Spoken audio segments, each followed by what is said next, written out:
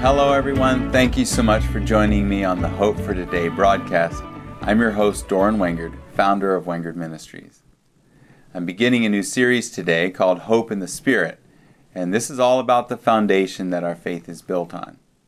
We are spirit, soul, and body. I'll be doing 3 sets of messages. I'm not sure how many messages this is going to be total, but it's going to start out with hope in the spirit, hope in the soul, and then hope in the body. Now, I know that hope in the body is where we live. It's where we want answers to that sometimes. We want to see healing and we want to see results. But it begins first of all in the spirit. And so if we focus only on the body, we're going to miss the foundation.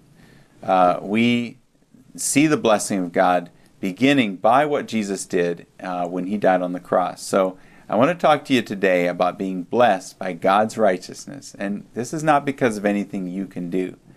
The good news of Jesus can be narrowed down to several essential, basic truths.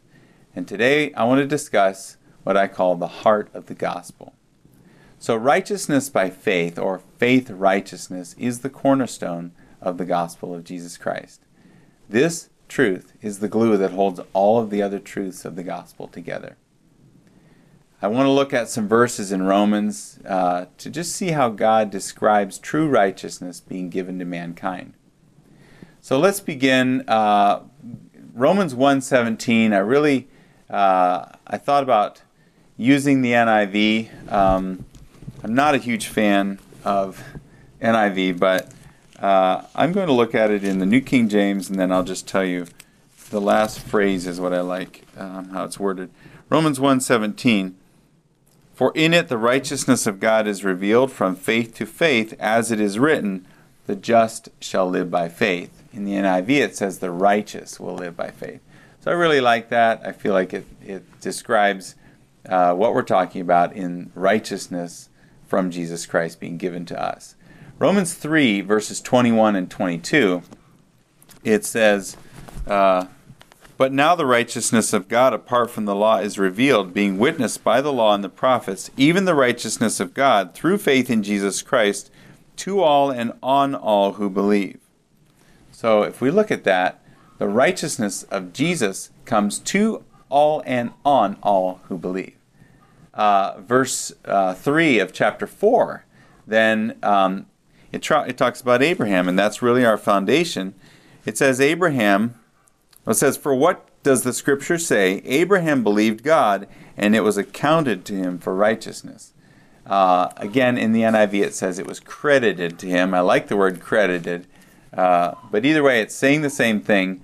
And then verse 17 is where God describes how he calls Abraham. And it says, as it is written, I have made you a father of many nations, in the presence of him whom he believed, God who gives life to the dead and calls those things which do not exist as though they did. That's amazing. And we need to learn to do that as well. We need to learn to call those things which are not as though they were. Why did God call Abraham righteous? It's because Abraham believed God. It's that simple. So can we make ourselves less righteous? The answer is no.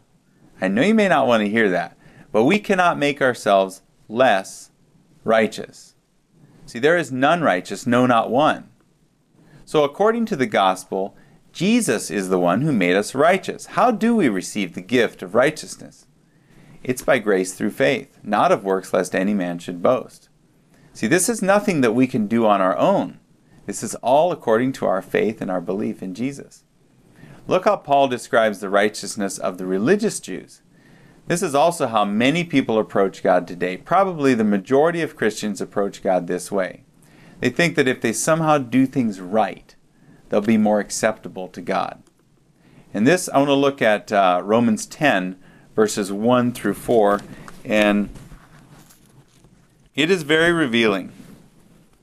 He says, Brethren, my heart's desire and prayer to God for Israel is that they may be saved. For I bear them witness that they have a zeal for God, but not according to knowledge. For they, being ignorant of God's righteousness, and seeking to establish their own righteousness, have not submitted to the righteousness of God, For Christ is the end of the law for righteousness to everyone who believes. Wow, that is very clear. So the Jews, Paul was describing them, and Paul says that the Jews wanted to earn righteousness through their works. Therefore, they rejected the righteousness that comes from God. Christ is the end of the law, or the end of any works we try to do to attain righteousness. So let's back up a chapter and see where Paul clearly describes the differences between righteousness by works and righteousness by faith. Most of us today would consider ourselves Gentiles, although there's a huge contingent of Jews. And all I would say about that is that we are all the same now because of Jesus. He is made so that we have been grafted in. So, yes, it's an honor to be a Jew, but it is an honor to be grafted in as well. And we would have just as much tendency to try to work for our salvation instead of receiving it freely by faith, just as the Jews did. So let's look at Romans 9, and it's right before, I'm going to start in verse 30. He says, "What shall we say then, that Gentiles who did not pursue righteousness have attained to righteousness? Even the righteousness of faith. But Israel, pursuing the law of righteousness, has not attained to the law of righteousness." Why? Because they did not seek it by faith, but as it were, by the works of the law. For they stumbled at that stumbling stone, as it is written, "Behold, I lay in Zion a stumbling stone and rock of offense, and whoever believes on him will not be put to shame." Wow. Righteousness by faith. This is so clear. Why is it so hard for people to accept and to receive it by faith? I'll tell you why. The doctrine and the truth of faith righteousness is the stumbling stone. It's way too hard to receive something without working for it. People want to earn it somehow. Even in Hebrews, the writer describes faith righteousness and how that relates to works. In Hebrews 6:1, it says, "Therefore, leaving the discussion of the elementary principles of Christ, let us go on to perfection, not laying again the foundation of repentance from dead works and of faith toward God." He says, let's not lay that foundation again. Or he's basically saying, not continually laying it over and over or repeating the foundation. He says here that we need to rest in the truth, that our righteousness does not come from works, but rather it comes through faith toward God. Now he's talking about the transformation of our thoughts and of our hearts. The literal definition of the word repentance is to change your mind or to change your thinking. This brings me to a few of my favorite verses in the Bible, Romans 12:1 and 2. I quote these often. He says, "I beseech you therefore, brethren, by the mercies of God, that you present your bodies a living sacrifice, holy, acceptable to God, which is your reasonable service. And do not be conformed to this world, but be transformed by the renewing of your mind, that ye may prove what is that good and acceptable and perfect will of God." See, he says, present your bodies a living sacrifice, holy. That means that your body is holy, not by works that you've done to make yourself that way, but because of Jesus. The word transformed means metamorphosis. Metamorphosis is change from the inside out. So we have been made righteous from the inside out. In order for that which is in my spirit to come out, I must renew my mind and establish my heart. Romans 8:6 says, "For to be carnally minded is death, but to be spiritually minded is life and peace." The word carnal, or to be carnally minded, does not necessarily mean sinful. It means, however, to be simply physical or natural or fleshy. That's carne. It means just to be naturally minded and not to value the things of the Spirit as high. 2 Corinthians 10, verses 4 and 5 says, "For the weapons of our warfare are not carnal, but mighty in God for pulling down strongholds, casting down arguments and every high thing that exalts itself against the knowledge of God, bringing every thought into captivity to the obedience of Christ." This is not even talking about spiritual warfare with the devil. It's talking about our minds, our thoughts, and our imaginations. Our warfare is to bring every thought captive to the obedience of Christ. So how do we bring our thoughts captive to the obedience of Christ. First of all, we need to be acquainted with the New Testament.